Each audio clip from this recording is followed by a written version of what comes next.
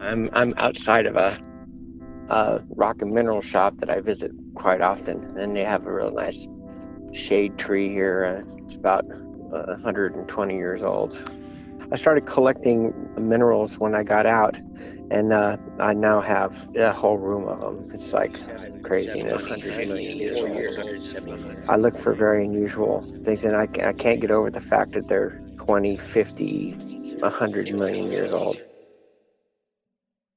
When you're in San Quentin, the only outside structure you can see is Mount Tamalpais. It's this huge mountain that looms off in the horizon. And almost to the last one, most lifers, when they get out, they journey to this mountain because it becomes a symbol of freedom and ascension. And when you get out and you go up there and you look at it from that perspective, it starts you on that journey. My name is Marvin Mutch. I'm involved with picking up lifers. I've been out 4 years, but I was in for 41. Let me get this order right quick. Yeah, hot sauce. Okay, thank you. Paul Redd, I just picked him up 2 weeks ago from prison, and he did 30 years in solitary confinement. Let me see if I can get him on the line. I just got out on the 21st last month, so I decided to try some tamales at one of my burrito trucks. I mean, what surprised me is the way the Bay Area, the whole town looks. I mean, the color of houses, they're different. Also see a lot of trees in front of people's houses on the side of the freeway. So that showed me the change of times, When we pick somebody up that's been in prison for decades, one of the first things we do is give them a backpack of essentials, and that includes a brand new smartphone. And we teach them how to use it.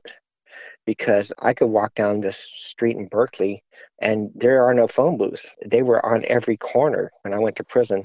Yeah. Marvin got me a smartphone. It's a little smarter than me, but I'm trying to catch up with it. Paul is pretty well adjusted for an individual that's spent that many years in a cage. He doesn't have any illusions. A lot of people in prison, they believe if I could just get out, then it's all over, it's done.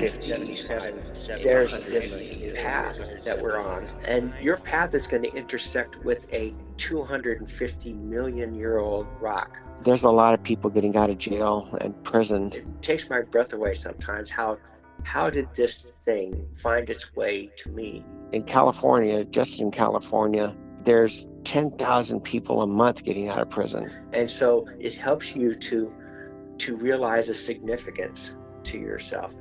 And sometimes when I look at these things, they're so beautiful. I look at them and I really feel guilty that they're not in the earth.